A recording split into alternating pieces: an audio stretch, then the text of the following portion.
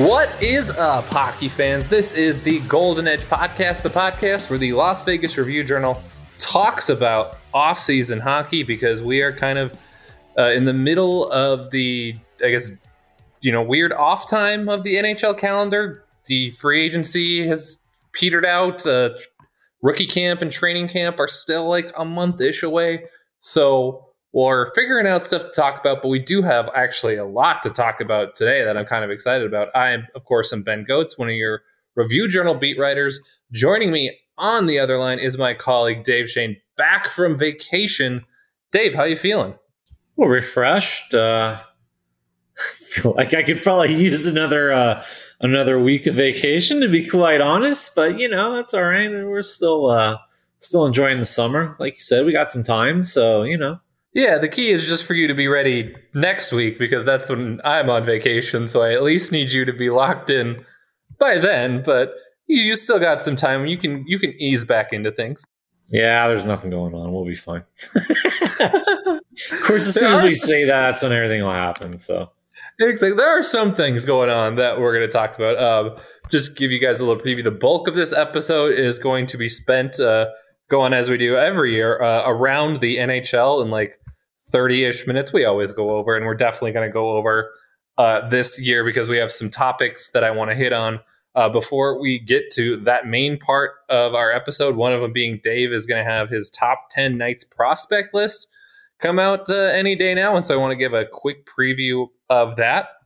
But before we get to everything, I want to remind everyone that the Golden Edge Podcast is brought to you by the Las Vegas Review-Journal. Make sure to check out all our written work at reviewjournal.com because even as I talked about, it's not exactly the fast time of the offseason. We've still actually put out a lot of content recently. Also, we are presented by Blue Wire. And of course, if you guys could rate, review, subscribe, whatever you do podcasts, due to this one, that would be very much appreciated. So before we get to the prospects and kind of our look around the NHL, I do think one thing we have to touch on is the fact that yesterday, we're recording this on Tuesday, August 17th. So Monday, August 16th, Nevada Governor Steve Sisolak announced that large venues can get out of the state's current indoor mask mandate if they require proof of vaccination to get in. In other words, if everyone that attends your kind of large event, which I believe is defined as like more than 4,000 people, is vaccinated, no one has to wear masks for the most part. Now, partially vaccinated people, if you've only gotten one shot of Pfizer or Moderna, are still allowed in, but they have to still wear masks at the venue. And then people who can't get the vaccine, like children 12 or under, are still allowed to go. They just have to wear masks as well.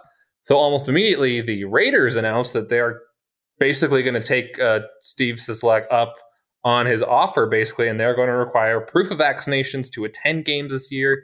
So they don't have to, try to police whether 60,000 people plus in Allegiant Stadium are wearing masks. They're also going to be giving out vaccines outside the stadium. So you can basically, if you're unvaccinated, get your shot in the parking lot and still go to the game, as long as, you wear a mask because you'll just be partially vaccinated at that point. I say all that to just say that that's something, if Knights fans are listening, to kind of keep on the radar. The Knights haven't, announced if they're going to follow suit yet. They basically said in, a statement that the team provided today that they're going to, continue to follow the recommendations from local health officials, the NHL and the CDC, and that if they do make any, big adjustments to their kind of fan T-Mobile Arena policies, they will let everyone know, and they haven't done that yet. They have a while to kind of work through it too, because their first home preseason game isn't until September 26th, and the first regular season game, which of course is against the Seattle Kraken, isn't until October 12th. So, like I said, about, a little bit more than a month for the preseason opener, almost 2 months until the regular season opener. But how much, if at all, Dave, do you expect the announcement yesterday to enter the Knights' thinking as they're planning out what attending games at T-Mobile Arena is going to look like next year? I mean, honestly, I don't know. I don't know how much the thinking figures into it. It just seems like at this point, it's just the way everybody's going. I don't think the Knights, if they were to feel like they were to require that they'd be hanging out on a limb on their own or anything. Like, the Raiders have already set a precedent. We've seen other businesses, other teams, around the NHL or sport, it seems to be the way that it's going. So I think if, Governor Sisolak's comments yesterday kind of opened the door for that, then maybe it has that effect. But I just think everything's kind of seems to be going this way. And, I don't know. I try not to I try not to waste too much of my bandwidth on it, to be quite honest, because it's just tiring to hear all of the politics that comes with it. And I just want to watch games and I just want to get back to normal. And if that's, the requirement, and I always think about the Fast Times at Ridgemont High when like Jeff Spicoli walks in without a shirt and they're like, they point to the sign, no shirt, no service. Like, I don't know. Like kind of the same thing to me. Like at some point it's just the way it's going to go. So if people aren't on board with it, then I guess they're just going to be watching, Knights games from their couch on TV. Yeah, we'll have to see if that's ultimately what happens. As you said, there are other kind of, similar requirements being doled out besides the Raiders. The Winnipeg Jets and the Toronto Maple Leafs have both said they're going to require proof of vaccination to attend games this year. CES, the big convention that comes to town basically every year except for last year, said they're going to require proof of vaccination for people to come. So that definitely is, has been a trend in the last couple days of teams are, announcing that this is how it's going to be this upcoming year. We'll see if even more join in and whether the Knights are going to be a part of it. But we at least wanted to throw that on the radar for now. Real quick, too, it should be pointed out that there's just some issues in Canada right now where it's just going to be a requirement going across the border, traveling, everything like that, too. So, if these teams are going to be playing, the Knights are going to be playing Vancouver, Edmonton, Calgary, and all these other teams and, whatever, like at some point, players and everybody else are going to have to, follow along. And, if they are, then it's just only natural that the fans are going to be expected to be asked to do that too.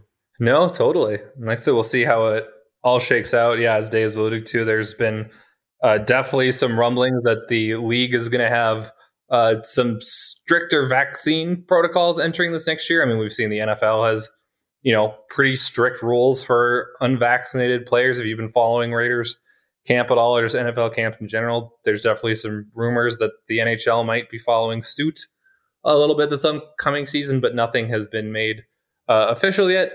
Just a lot of stuff to keep your eye on, and a lot of balls that are still kind of in the air and being tossed around and debated heading into what will be another very still unique season for the NHL, even though a lot of things are getting back to normal. Speaking of normal, we've got Dave's annual prospect list coming out where he ranks the Knights' top 10 prospects. I believe it'll be out tomorrow, Wednesday, as we're recording this, but who knows? Just make sure to check back to reviewjournal.com. Dave does a great job on this every year, obviously, like laying out all the Knights up and coming players. You got comments from general manager Kelly McCrimmon this year, and you noted how each prospect's ranking differed from last year, because there have been, of course, some changes with the fact that, a guy like Dylan Coghlan has now graduated because he, exceeded the rookie limits last year because he got into enough games with the Knights. Meanwhile, the team, had several draft picks come to the organization, so some new blood came in. I don't want to just, spoil the entire top 10 over, the podcast, Dave, because I do want people to check out once again at reviewjournal.com. But, when you kind of reviewed the year that all these prospects had, did anything surprise you or jump out at you when you were putting together this year's list? I don't know about surprised or jumped out, but I do think, when readers look at it, I think there was an adjustment that I made on my part and, kind of looking at things in terms of the guys who were maybe AHL prospects last year and what they did. And certainly, I'm referring to guys specifically like Jack Dugan, Lucas Elvenes, who had good seasons. But I think I think you kind of have to adjust, maybe where they are after that, AHL season, at least in terms of Jack Dugan, his first year. And then, Lucas Elvin is his second full season in the AHL. And just more so where they are, in the organizational depth chart.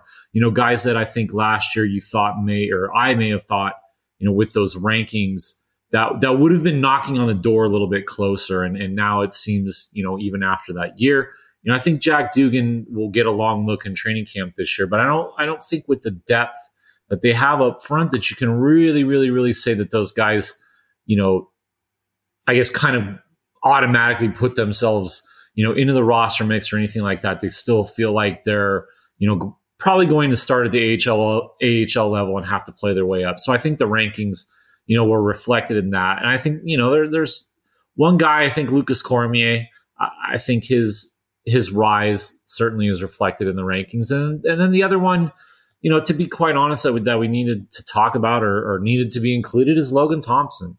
And I still think the jury is out on him, a little bit. And obviously had a great year last year and all the accolades that came with it. But, he's basically played 25 plus, AHL games throughout his career against, essentially the same 5 teams. He's got a lot still to prove and a long ways to go, but certainly last year was a huge step, in his development. And he's a guy that I certainly think needed to, be reflected that way in the top 10 with the Knights prospects. Yeah, just a quick refresher for those who don't quite recognize those names. Lucas Cormier, who Dave just referenced, was the Knights' third round pick, not in this year's draft, but the previous year's draft, 2020. They actually, I believe, took him with one of the picks they got for Nikita Gusev. He's a 19-year-old left shot defenseman. He's a little bit on the shorter side, but he had just a tremendous offensive year in junior hockey, 54 points in 39 games in the Quebec Major Junior League for the Charlottetown Islanders. So he's definitely a guy to keep on your radar this year, especially because, as Dave mentions in his story, he's probably going to have a real good shot to make Canada's World Junior team, which would certainly give him an elevated platform to kind of show what he's got. And obviously, I think people know Logan Thompson. I mean, AHL goalie of the year, appeared in a Knights game as a backup briefly against Minnesota. I mean, a guy that's come from, U Sports, which is like the Canadian, I would say equivalent of the NCAA, but less, exciting or followed or whatever. Like, just very few people come from the level he was at in terms of playing Canadian college hockey and make it to the NHL. Just in general, if you are any sort of prospect at any point in Canada, you're playing for a major junior team, not a college team. So his rise is certainly just crazy, and obviously a testament to him and his work ethic. As Dave said, still 24, but obviously still kind of getting his pro legs under him at least a little bit. But I think he's, pretty safely penciled in as number 3 on the organizational depth chart now, Dave, kind of surpassing Oscar Dansk. Yeah. I think, obviously Oscar Dansk went off to the KHL, and, you would figure going into this season, unless there's some, kind of change in the next, month or whatever roster wise, that Logan Thompson would, get the first nod with the Silver Knights in Manny Viveros. And if there's anything to happen, with Robin Lehner and Laurent Brossoit at the NHL level, that Logan Thompson would probably be the first guy to get called up. So again, I just felt like the stage that he's at in his development, that he needed to be, reflected, in that top 10 list. And I think, again, there's some questions, but he's certainly worked his way up, and he's a guy I think that there's a lot of intrigue and interest about now. Yeah. As a reminder, check out Dave's full top 10 list at reviewjournal.com at some point after we post this, hopefully soon. That way you'll see who all the top 10 guys are, and you'll see guys that you obviously now already know that are on that list in Lucas Cormier, Logan Thompson. You'll see where they kind of rank in the overall organizational pecking order in Dave's eyes right now. All right. Well, now we're going to switch gears into the main event. Is our NHL preview of every team so far, because for the most part, teams are kind of done roster building at this point. There are still a couple teams that might make some pretty significant changes, and we'll get to those. One of them, it's going to go pretty early on because we're going to go in alphabetical order, and we'll try to go a little bit season preview with all these things too. Luckily, we just got some odds delivered into our email from Bet Online that has all the kind of division and conference odds as to how each team is projected to do. So that'll help guide the discussion a little bit as well. But I don't know, Dave, I'm always excited to do this. Are you ready? Yeah, fire away. All right. Like I said, as I mentioned, we are going in alphabetical order. So that means we get to start with one of the nice division opponents, the Anaheim Ducks. And I look at this team, Dave, they had the second worst points percentage in the league last year, scored the fewest goals per game. And really looking at their roster, they don't look a heck of a lot different than they looked last year. They've obviously got some exciting young guys coming up, like Trevor Zegras, Jamie Drysdale last year. But at one point, are the Ducks going to try to win again? Yeah, probably not for a couple of years, to be quite honest. I mean, it's pretty obvious that they're going through the rebuild. They held on to that number 3 pick, took Mason McTavish, and trying to get stronger down the middle for the future. Obviously, I think a guy like him and Zegras, it's a good starting point. We'll talk about the Kings and across Southern California, and certainly I think that's probably a model that they're going to try to emulate. Use all your draft picks well. Accumulate as much talent as you can and do it that way. Yeah, I think it's no surprise that the Ducks have the lowest odds, or the highest odds to win the Pacific Division. They're not expected to do much next year. Another team not expected to do much next year, the Arizona Coyotes. Their offseason, I thought, was fascinating because they did do a lot. They added a first-round pick in the draft. They got 4 second-round picks for next year, which is crazy. And they shed a pretty bad contract in defenseman Oliver Ekman-Larsson. To do that, they took on a bunch of other teams' cap problems because in the flat salary cap world, a bunch of teams were looking to dump money. They did also give up promising forward Connor Garland, who I think flashed every time they played the Knights. And they basically, I would say, waved the white flag on competing this year and maybe for years to come. What do you think about kind of the unique way that General Manager Bill Armstrong went about kickstarting this rebuild, Dave? I mean, I think that's the way you do it. I know there was a lot of criticism, and certainly we joked a lot about this. Was like, they seem to be doing what Seattle should have done and, weaponizing their cap space and doing all that. So, I like it. And this is the other thing too, real quick about it. I like that they didn't go for draft picks in the 2021 draft when nobody could scout and there was a whole lot of mystery about these players. They went for 2022 and 2023, which if they happen to hit on something in the lottery, you get lucky. You're talking about maybe getting a swing at Shane Wright or, Matthew Savoy, Brad Lambert from Finland, in 2022. You're talking about, Matvey Mitchuk from Russia in 2023, along with Connor Bedard. That's the way to do it. Take your lottery tickets and go for the big one. Anaheim and Arizona are tied for the worst odds to win the Western Conference next year, according to BetOnline.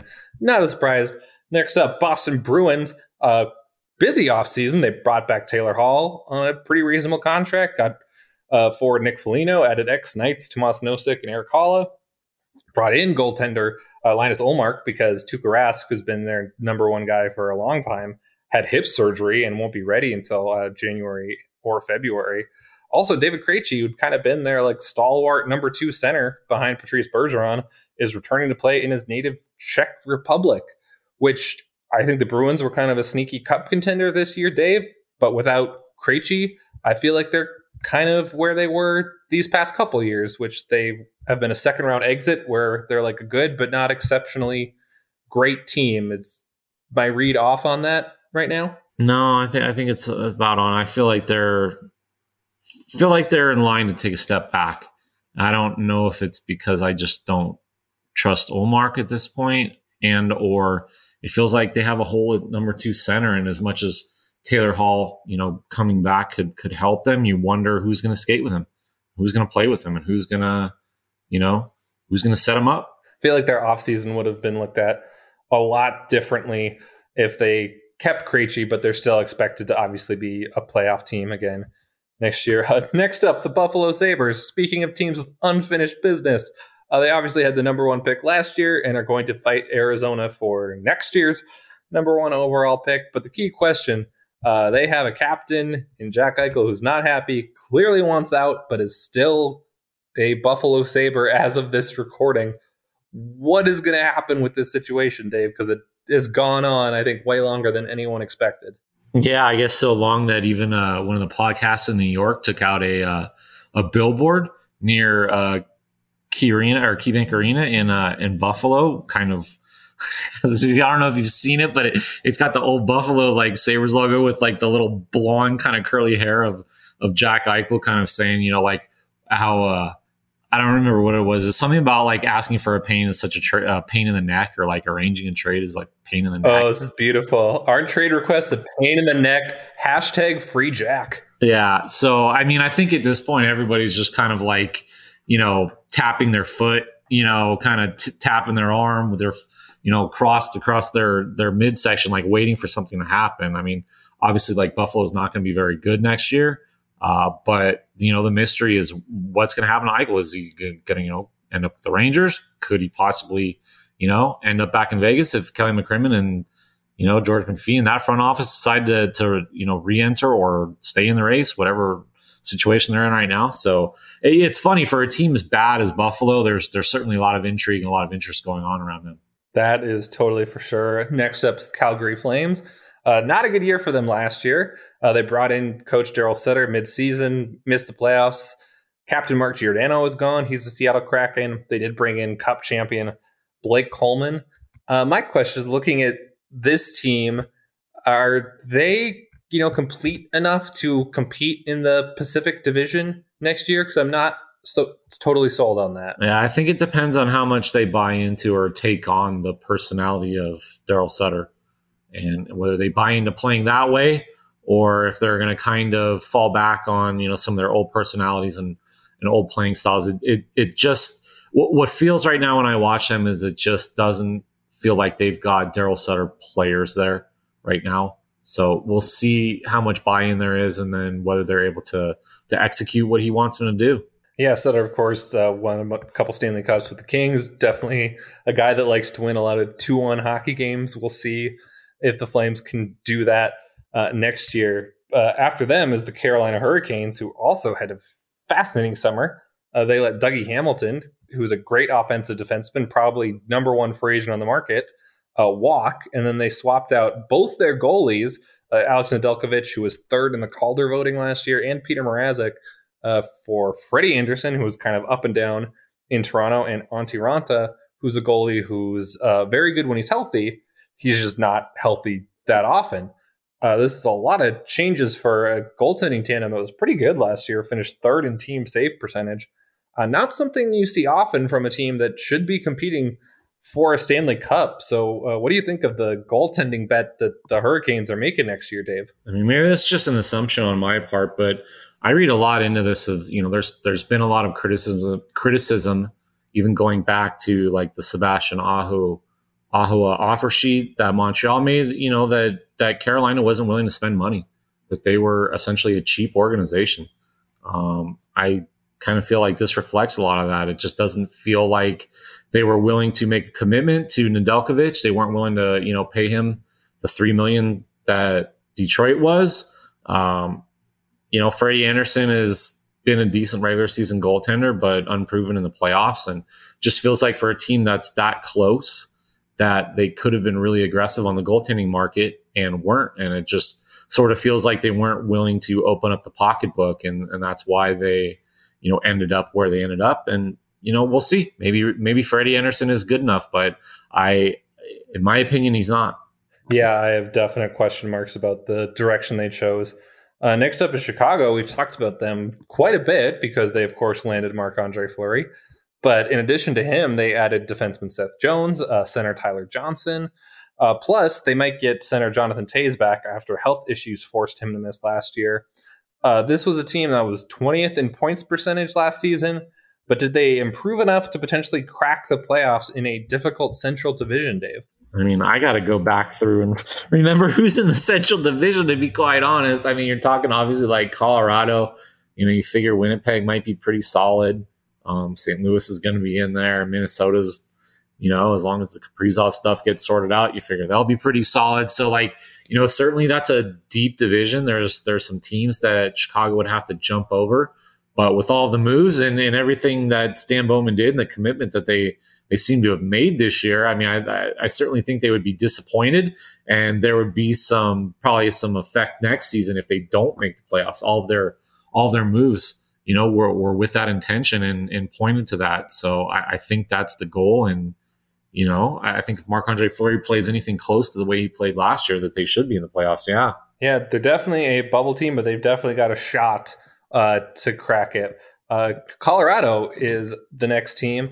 Cap issues kind of forced them to reset at least a little bit. They brought back Captain Gabriel Landeskog, kept stud defenseman Cale Makar, but they did lose forwards Brandon Saad, Jonas Donskoy, defenseman Ryan Graves, and goaltender Philip Grubauer, who was a Vezina finalist last season. They did add a new number one goalie in Darcy Kemper, who they got in a trade with Arizona. And they've got some young guys that the Knights kind of saw in the playoffs last year that could take on some elevated roles. With all their departures, Dave, are the Avalanche still kind of, in the top class of Stanley Cup contenders, or are you expecting any sort of step back from them? I mean, I still think anytime you've got, Nathan McKinnon and Makar in the defense that they have, and, the trajectory that they've been on as a team, I certainly think they're going to be there. But, for all of the praise that we've handed out in the last couple of years to Joe Sakic for the moves that he made, and, obviously, being able to get Landeskog back and get Makar signed, I don't like the way that they handled the goaltending situation at all.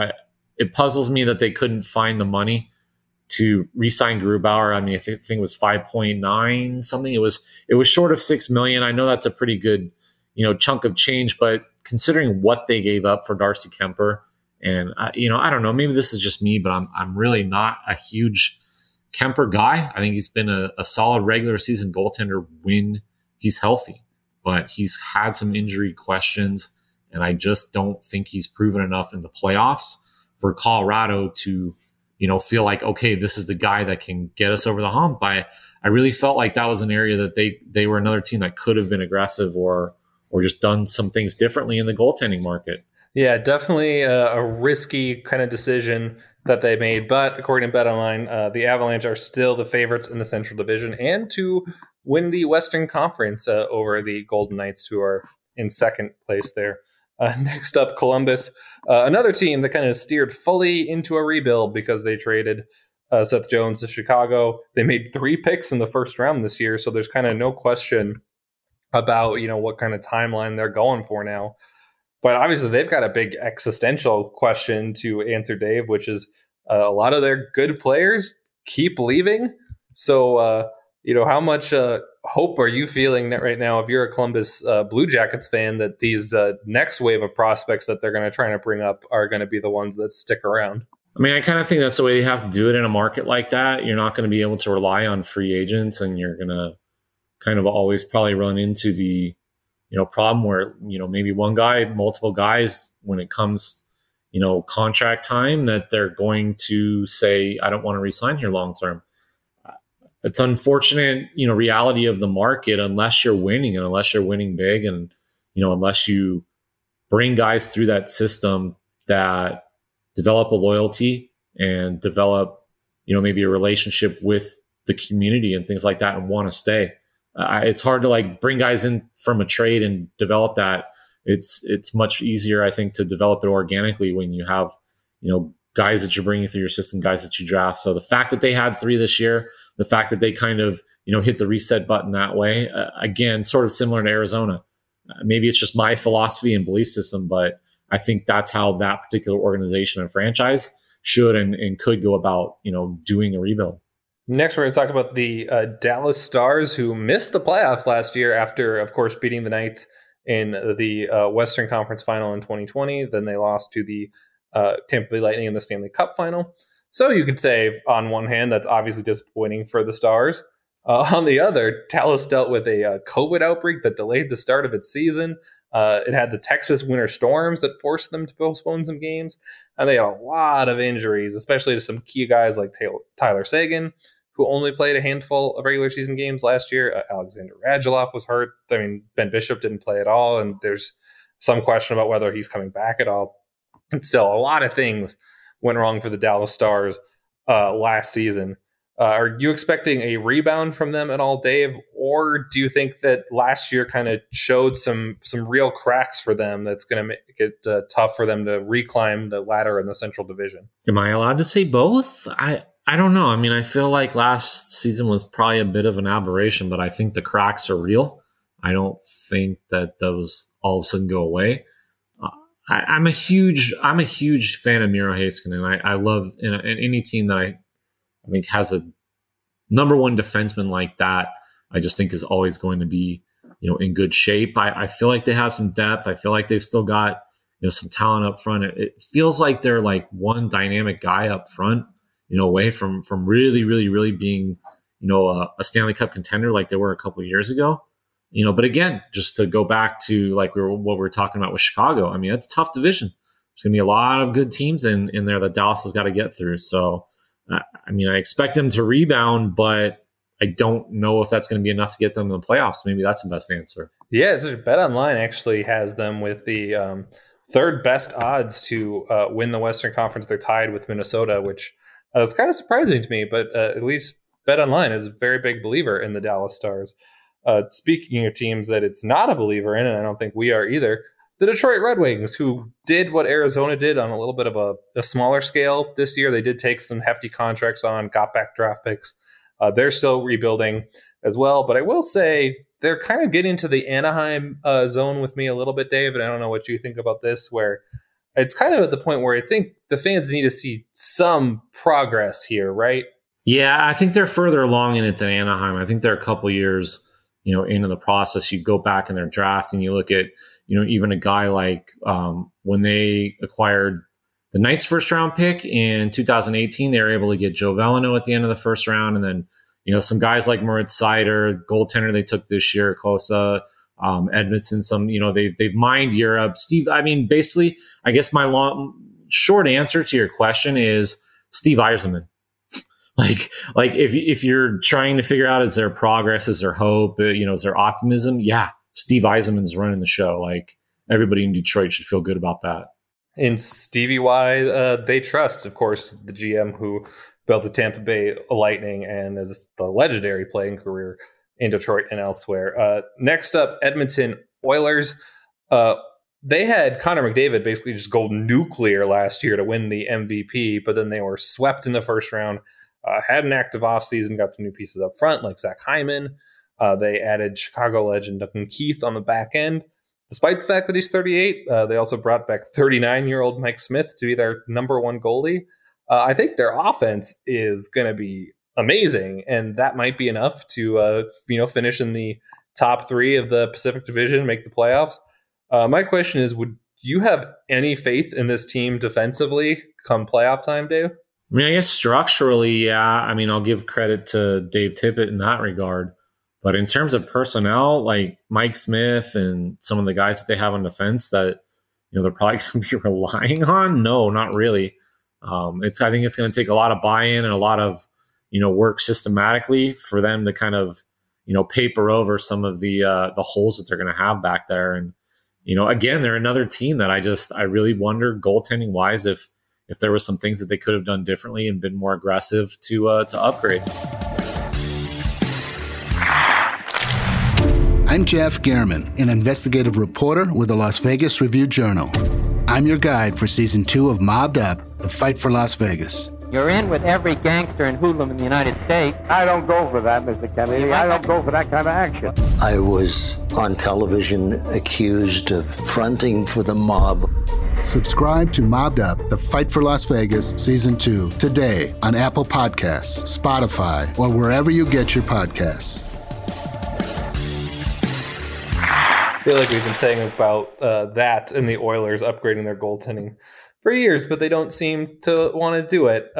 But now I want to talk about the team that I am excited about their goaltending. That is the Florida Panthers, who had a very nice year last year, made the playoffs, lost to Tampa in the first round. They added a nice scoring option by getting Sam Reinhart out of Buffalo. They just signed Joe Thornton, veteran, as a nice depth piece. And, of course, they've got American World Juniors hero Spencer Knight coming in after his brief rookie audition to potentially be the number one goalie ahead of Sergei Bobrovsky.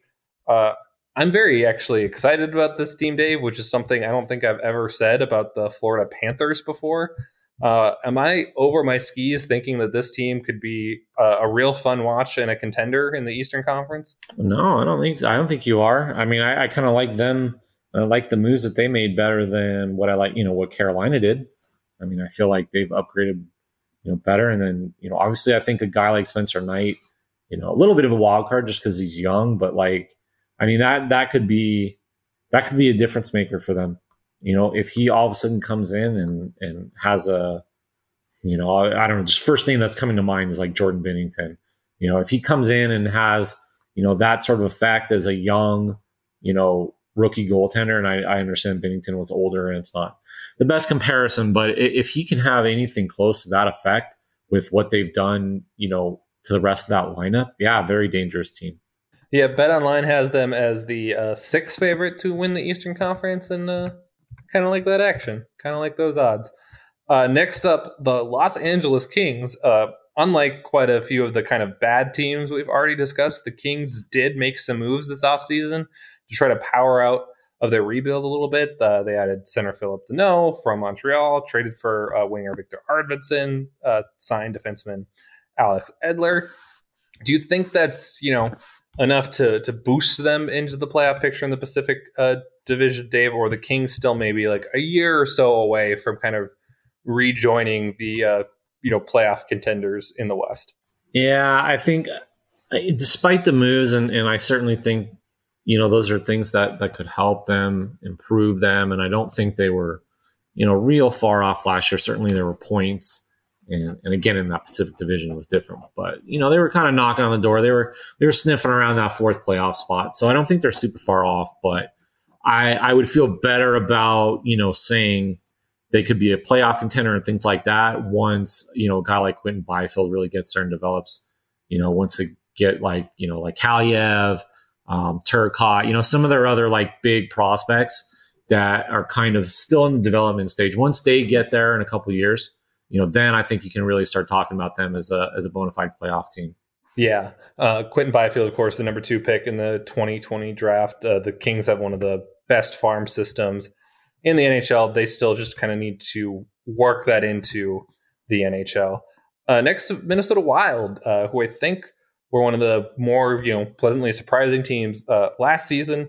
They delivered one of the surprises of this offseason by buying out left wing Zach Parise and defenseman Ryan Suter, who had kind of been like the twin pillars of that franchise for, I believe, 9 seasons.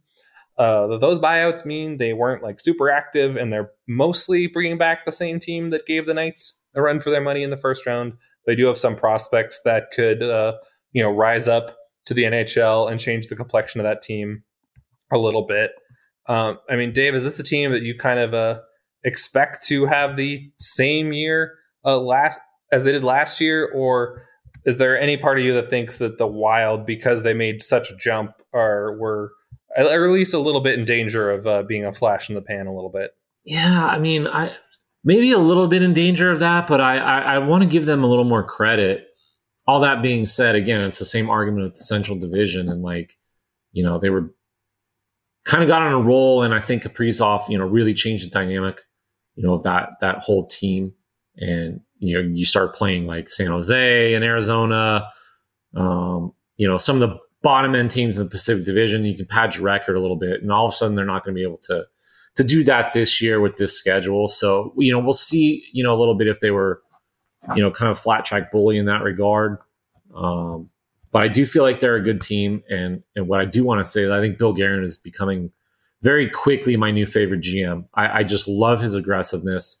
I love the fact that he's just not afraid to, go ahead and make moves, buy out Parise, buy out Suter, and say we're going to do it this way, and this is what I believe in. And I feel like if I was a Wild fan, I would feel good about where Bill Guerin's got this team going.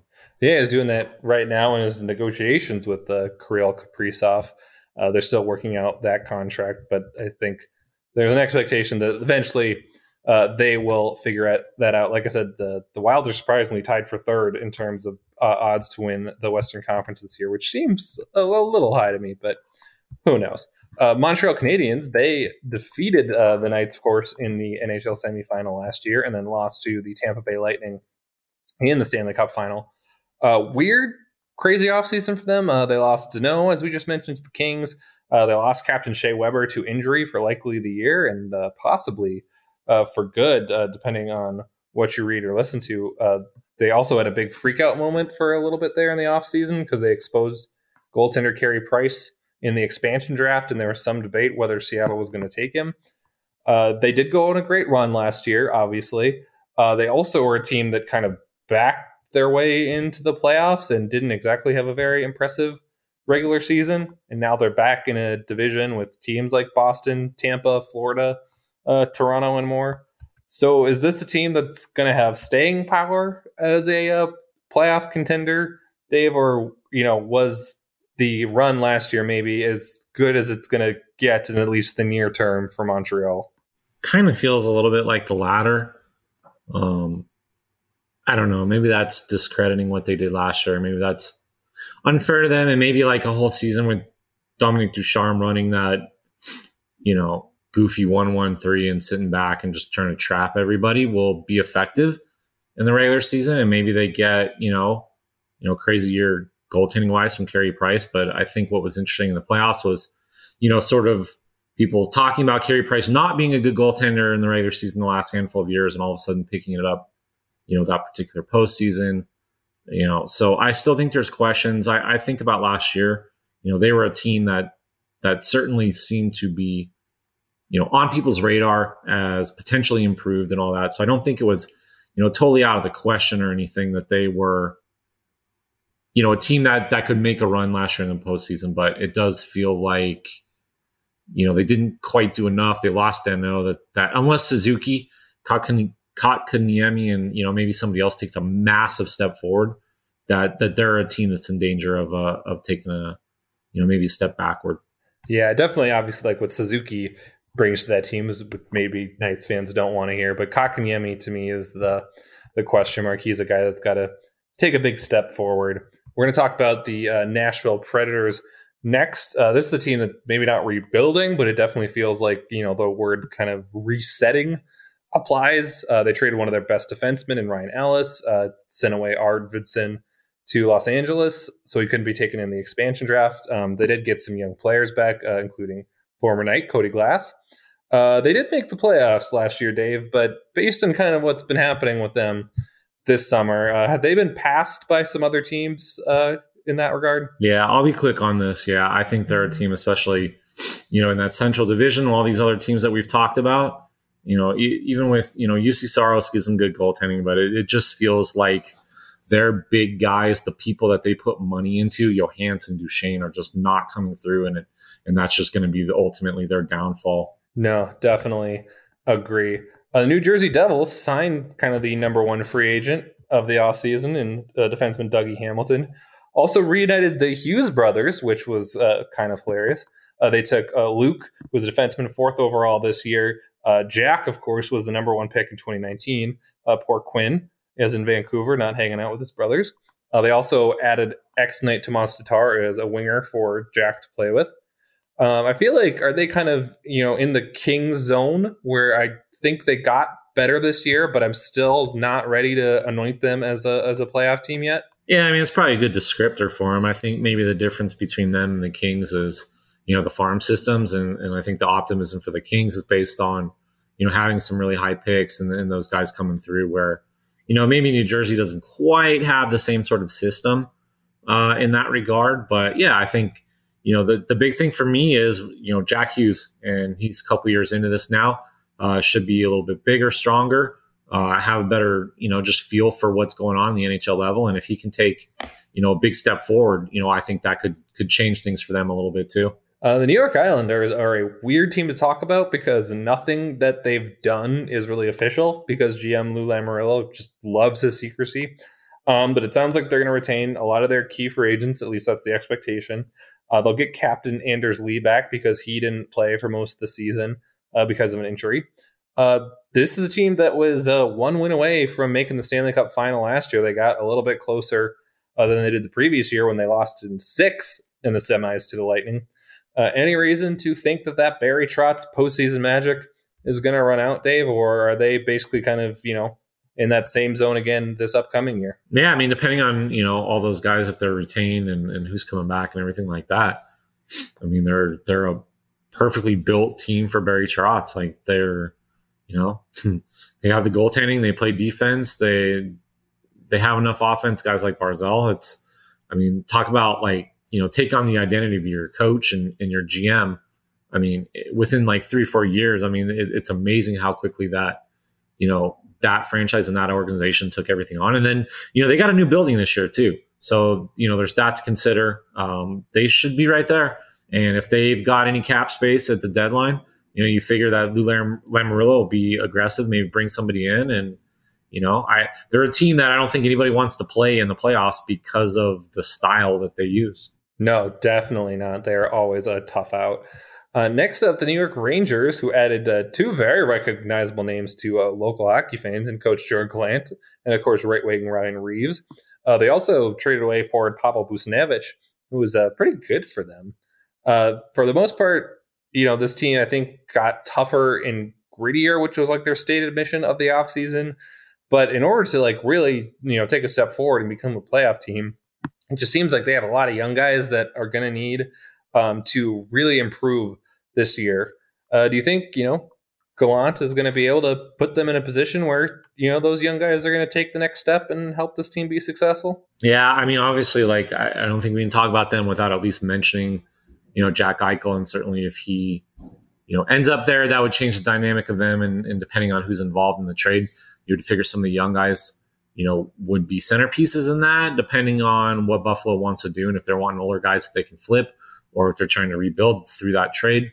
But all that being said, one of the reputation, Gerard Gallant developed, in Florida and here in Vegas, and then obviously working with junior teams in the Q and World Championship teams. What he did with Owen Power, he has a reputation for working well with younger players. Being patient with them, giving them a chance in the lineup, helping them develop, knowing when to kind of tighten the leash on them, when to, sort of say this is, not acceptable, and then also understanding when to let players play through. So guys like Lafreniere, Kakko, Keandre Miller on defense, all these younger guys that you're sort of mentioning, I think that's a lot of the reason that Gerard Gallant was hired and why he, at least hockey-wise, should be a good fit for that organization. Yeah, they actually have the 3rd best odds to win the Metropolitan Division behind Carolina and the Islanders, which is pretty surprising to me. They're ahead of the Penguins and the Capitals, but maybe that, reflects the coaching change. And as you said, maybe the books are hedging a little bit, or BetOnline is hedging a little bit in case they do get Jack Eichel, but they're an intriguing team. Pretty good goaltending too. Shesterkin is, a guy who, he's got some high-end potential. Yeah, a non-intriguing team to me is the Ottawa Senators. I don't have a lot to say about them other than they're not a good team. They didn't do a whole lot to change that in the offseason. And like New York, they're relying on young guys getting better, but their young guys are kind of less exciting. They did show a little bit of fight down the stretch in that North Division last year. So I don't know. Maybe they're going to be kind of run-of-the-mill bad, Dave, instead of just awful. Maybe that's it. Yeah, I don't know. So I'll try to spin this a little bit into something local here. Half of their farm system seems to play at the University of North Dakota, and I don't think either of us are fans of the University of North Dakota, quite frankly. Nothing against the Fighting Hawks, but we get to see 2022 the North Dakota take on Arizona State out here at T-Mobile Arena. So maybe we'll see a bunch of these Senators prospects we're talking about here. There you go. That'll be exciting. The Philadelphia Flyers, last year was real rough for them after winning a playoff series the year before. They responded by making a lot of changes. They got Ellis and defenseman Rasmus Ristolainen for their blue line. They also got defenseman Keith Yandel after he was bought out. The biggest question, however, is 23-year-old goalie Carter Hart, who just quite simply was awful last year after two promising seasons. And his only safety net now is ex-Sharks goalie Martin Jones, which, as Knights fans kind of know, not really a great safety net. So do you feel good about this tandem being able to lead the Flyers back into the playoff picture, Dave? It's going to depend a heck of a lot on Carter Hart, right? I mean, like you said, he wasn't very good last year. He's still young. I'm a big believer in him. I like his potential. I've always liked him as a player. I've been a believer that he's sort of the guy, if he lives up to, his ceiling, that could get that franchise over the top. It seems to be just the one thing that they've been missing for the last decade. It's just, a reliable, steady, consistent number one goaltender. They've got everything else in place. So, feels like if he's able to take that next step, they're a team two seasons ago that going into what turned out to be the pandemic pause, was playing as well as anybody. They're able to get back to that. Again, they're a team that nobody's going to want to see in the playoffs if that's the Flyers unit that gets going.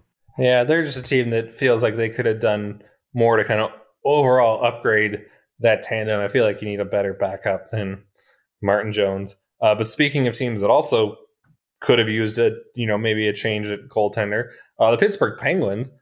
They, of course, return kind of the same core group as always, minus some solid players, and Jared McCann, and Brandon Tanev, who are both Kraken, I believe. Evgeny Malkin did have knee surgery, so he'll probably be out a while. But this team is always a contender. It still, of course, hasn't won a playoff series for 3 straight years, which is interesting. And Malkin is now 35. Sidney Crosby's 34. And last year, when they lost to the Islanders, it basically almost all came down to goaltending. So are you surprised that Tristan Jarry is still kind of the undisputed number one here, Dave? Yeah, I guess maybe a little. I mean, again, it's a team that maybe could have been aggressive. The elephant in the room is obviously Marc-Andre Fleury, and whether they could have or should have gone after him if he was available, which he obviously was, in Chicago. So, who knows? Maybe Ron Hextall just didn't feel like that was a good fit or wasn't willing to give up, a minor leaguer and take on salary cap space. Maybe that's just, I don't know Pittsburgh's situation in that regard. So maybe it wasn't something that they were able to do. I'd be willing to bet that that's probably a safe bet. If we were to go on Cap Friendly really quick and, look at their cap space, probably not a whole lot, at that time. So they got nothing. I guess I still feel like he's a solid goaltender. He's fine. As much as we blame the goaltending, it just feels like the supporting cast there in the last handful of years just sort of hasn't been up to snuff. When they won the Stanley Cup a couple of years ago, or I guess now it's, 4 or 5 years ago, you had guys like Phil Kessel and these guys on the third line and producing and showing Penguins as a deep team. They just don't feel that way anymore. Speaking of teams that aren't as deep as they were before, the San Jose Sharks, they did add 2 new goalies in James Reiner and Aiden Hill after years of poor play in net. Also did add a few bottom 6 forwards, but they have a major question mark when it comes to Evander Kane. For those of you that are unaware, Kane's wife has alleged on Instagram that he's bet on his own games. Kane, of course, has denied this, and the NHL is doing an independent investigation to see if those claims have any merit. So that's all still kind of, in limbo, being decided, being looked at. Nothing official to kind of report there. But with that in limbo, and obviously the goaltending, being much different. I mean, is the Sharks team any closer to returning to the playoffs, Dave? No, it doesn't feel like it. I mean, unless, you get bounce back years from Hurdle, if Timo Meier, finally figures it out and gets back to where he's. I mean, the crazy thing is, for all of the circus, Evander Kane was, I guess, maybe arguably their best player last year. And if, you're taking all of that out, or just, distraction that comes with it, it just feels like Doug Wilson at this point is trying to do a reset, kind of on the fly, and there's too much pride, or that organization just can't, sort of publicly admit it's going through a rebuild. And it's really, that's what it is. I mean, the worst thing that happened to him was making that Erik Karlsson trade, to be quite honest. And I think the best thing that ever happened to the Knights was that he ended up in San Jose. Right. In addition to the Karlsson contract, which is very, very onerous, and they have a lot of big money deals for older players who are not producing as well anymore. BetOnline has the Sharks as the second highest odds to win the Pacific Division, ahead of only Anaheim. Now the Seattle Kraken, who Dave already kind of hinted at, they obviously made the most moves of any team, considering they were literally starting from scratch. I think some of the crazy things is what they didn't do, though, as well, because they didn't make any side deals at the expansion draft. Didn't flip many of like the extra guys that they got in the expansion draft for future assets like draft picks. They did spend a little in free agency. Just kind of quick overview of their roster. I mean, it looks a little thin offensively in terms of goal scoring. Center especially looks pretty rough for them. But I do think they've got a pretty solid blue line and a strong 1-2 tandem in net, because they're the ones that ended up signing Philip Grubauer. They got Chris Driedger from Florida. I mean, but my big question, Dave, is what do you think they're going for here? I mean, I would say this is a good, not great roster. They don't have all the extra assets the Knights kind of accumulated, which took their roster to the next level in, years 2 through 4. But they're also, good enough to compete for a playoff spot. So they're not going to be in, like the top of the draft potentially. It looks like the next couple of years where they're going to try to get, a top 5 pick or whatever. It just feels like they're weirdly stuck in the middle already heading into their first year of NHL existence. Yeah, and if that's the case, I think that could spell trouble. I don't think you want to do that. I guess, maybe to answer the question on what are they going for, like, it just feels like they're going for the patient sort of long game. The easiest comparison I can come up with is just tortoise and the hare. And the Knights just absolutely feel like the hare. That this is just a now, go. Do it. And Seattle feels more of like we had a chance to get some good players and we can be competitive, but it feels like they're going to build it a different way. And they're going to build it more patiently, pick and choose, some players maybe through free agency, build through the draft patiently and develop and, try to do it more on the, 3 to 6 year plan as opposed to, what the Knights originally were talking about and then certainly accelerated. Right. Well, we'll see how they play out. I'm interested to watch them this year and see how good they actually end up being. But we'll move on to the St. Louis Blues. Kind of disappointing season last year in that, they were first in the West in 2020. Then they got swept in the first round this past year. They did add Buchnevich from the Rangers. They got Saad, signed him after he was an unrestricted free agent from Colorado. They do still have goal scorer Vladimir Tarasenko as well, despite a bunch of trade rumors around him. I mean, is this a team that's poised to kind of rebound to that top of the West conversation again, Dave, or are they going to settle kind of like they were last year, more in the middle of the pack? Yeah, so I'm going to use a simile that I wrote in a story that didn't get printed. There's something about the Blues right now that just smells like a rotten egg salad sandwich in the back of the refrigerator. And I don't know what it is. I don't know if it's just, the inconsistency in net, losing Pietrangelo and just not getting the same play on the blue line or like up front, not getting the same sort of production from some guys, and the whole Tarasenko, injury and now trade request. It just all feels off. And it feels like, especially if there was a team that we're going to look in the Central Division that, probably has some pretty decent odds. I don't know. You got them in front of you and you can reel them off here in a second. St. Louis feels like the team, if we're talking about Chicago has to jump somebody, Minnesota, things like that, it feels like St. Louis is the vulnerable team right now that had been finishing up there that could end up out of the playoffs. Yeah, the Blues are tied for the fourth best odds to win the Central Division. So it goes Colorado, Minnesota, Dallas. Then St. Louis is tied with Winnipeg, which seems reasonable, but I agree with you where it just feels like something's off there, especially if they end up bringing Tarasenko back, and that they definitely could slip. I also have questions about their goalies. But the Tampa Bay Lightning, I have fewer questions about them, given that they have just won back-to-back Stanley Cups, but they did have to break up the band a little bit this offseason because of cap constraints. Their entire checking line of Barclay Goodrow, Yanni Gourde, and Blake Coleman is gone. Tyler Johnson's in Chicago. They're going to rely on a bunch of young guys and cheap veterans like Corey Perry and ex-Knight Pierre-Edouard Bellemare to kind of fill out their bottom six with the reshuffling a little bit, Dave. I mean, is there still a chance that the Lightning are going to go for the three-peat this year, or is their depth a little bit too concerning for you? Nope, not concerning at all. I think they're the one team, especially that if they have to mask some forward depth, that they just go 11-7. They did a couple years ago, and certainly they have that capability. So, John Cooper can move some guys around, figure out, ways to get production. But as long as their top tier guys are healthy, as long as Andrei Vasilevsky is in net, they absolutely have a chance at three. Yeah, the high-end talent on that roster is just pretty ridiculous, so I don't think you can ever count them out. But speaking of teams that gets counted out a lot, the Toronto Maple Leafs, yet again, Toronto is coming off a stinging playoff disappointment where their top-end stars kind of underwhelmed, and they didn't have enough depth to make up for that. Once again this year, they are relying on younger, cheaper guys to fill roles because they had to let a top-line player like Zach Hyman walk because their top-end guys make enough money where it forces them to kind of go cheaper on the roster elsewhere. There's only one question when it comes to the Toronto Maple Leafs, Dave. Is this the year?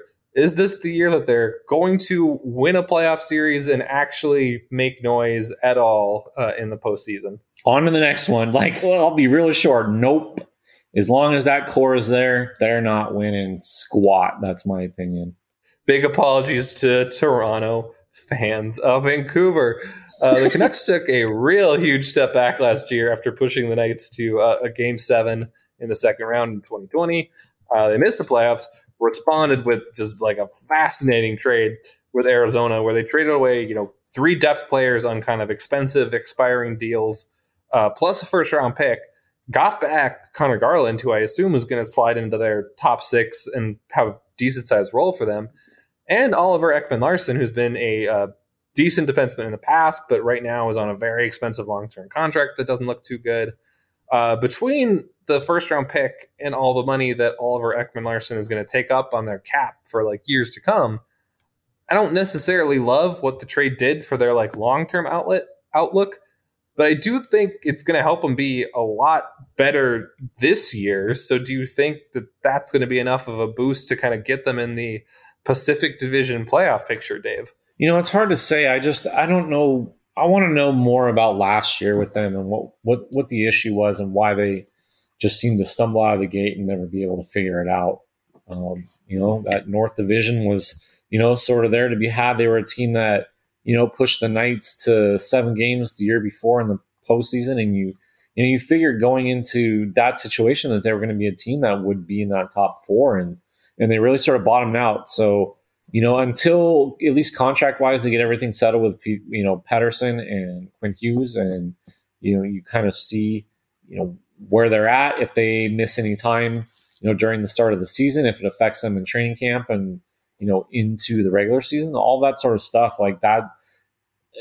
I think they're a team that wants to get back into the Pacific that should improve. I think they could be one of the teams that contends for a playoff spot there. But I still think they have a lot of question marks. And, I do wonder, I like the Garland pickup. I just wonder about Ekman-Larsson and, whether he's a guy that's going to elevate them the way, maybe some people project. Right. They have the, 5th best odds to win the Pacific Division behind actually Calgary, who was in 4th, which is kind of surprising to me. It goes the Knights, Edmonton, Seattle, Calgary, Vancouver.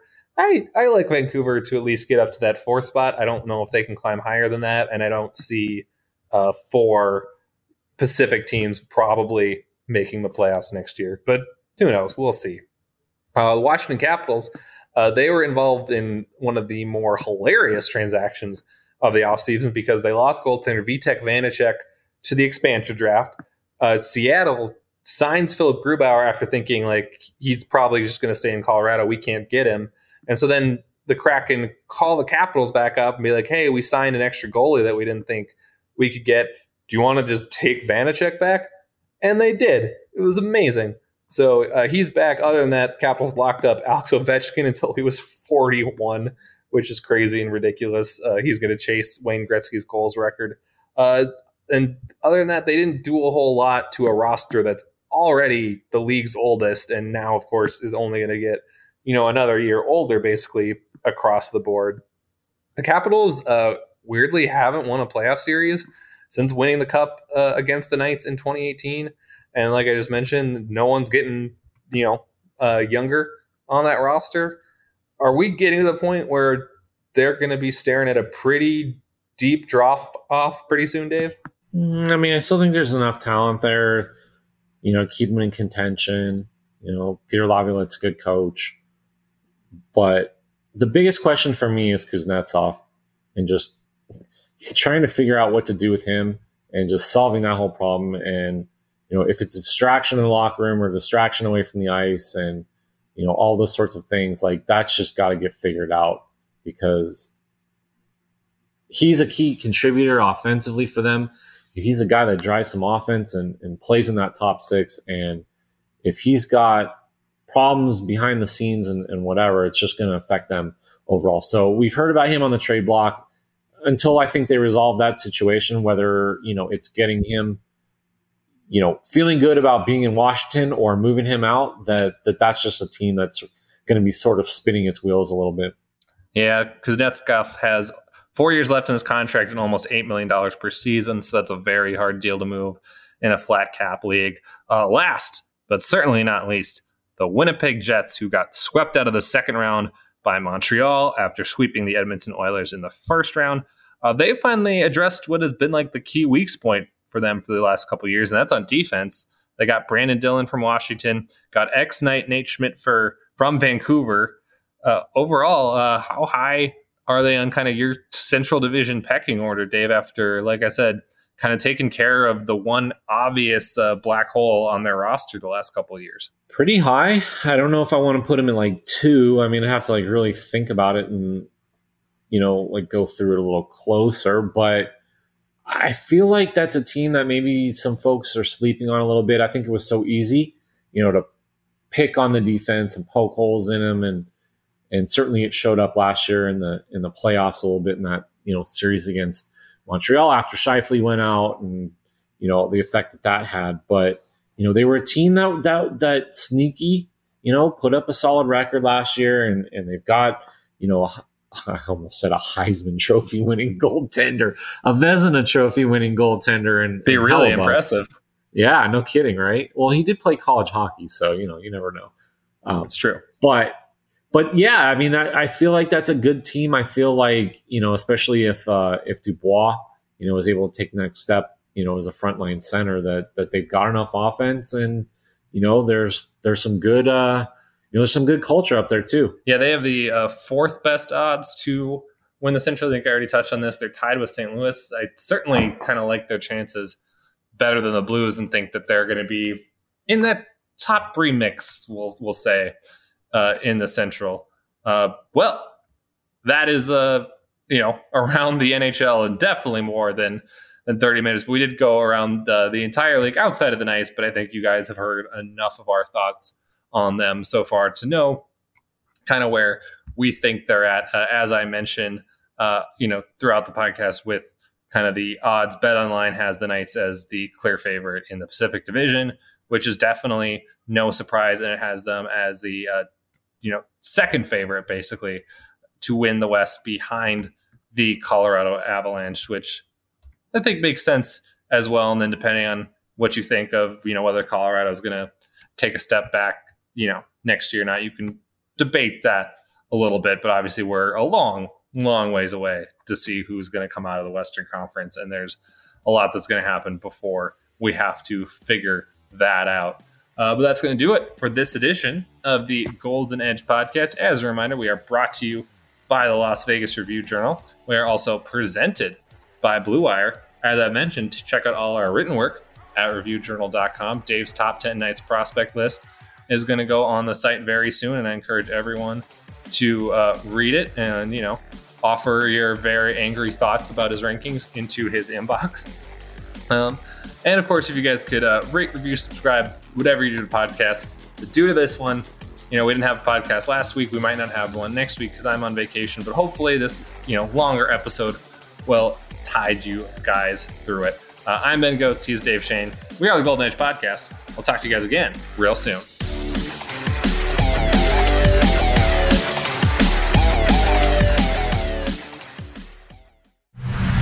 I'm Jeff Gehrman, an investigative reporter with the Las Vegas Review-Journal. I'm your guide for Season 2 of Mobbed Up, The Fight for Las Vegas. You're in with every gangster and hoodlum in the United States. I don't go for that, Mr. Kennedy. I don't go for that kind of action. I was on television accused of fronting for the mob. Subscribe to Mobbed Up, The Fight for Las Vegas, Season 2, today on Apple Podcasts, Spotify, or wherever you get your podcasts.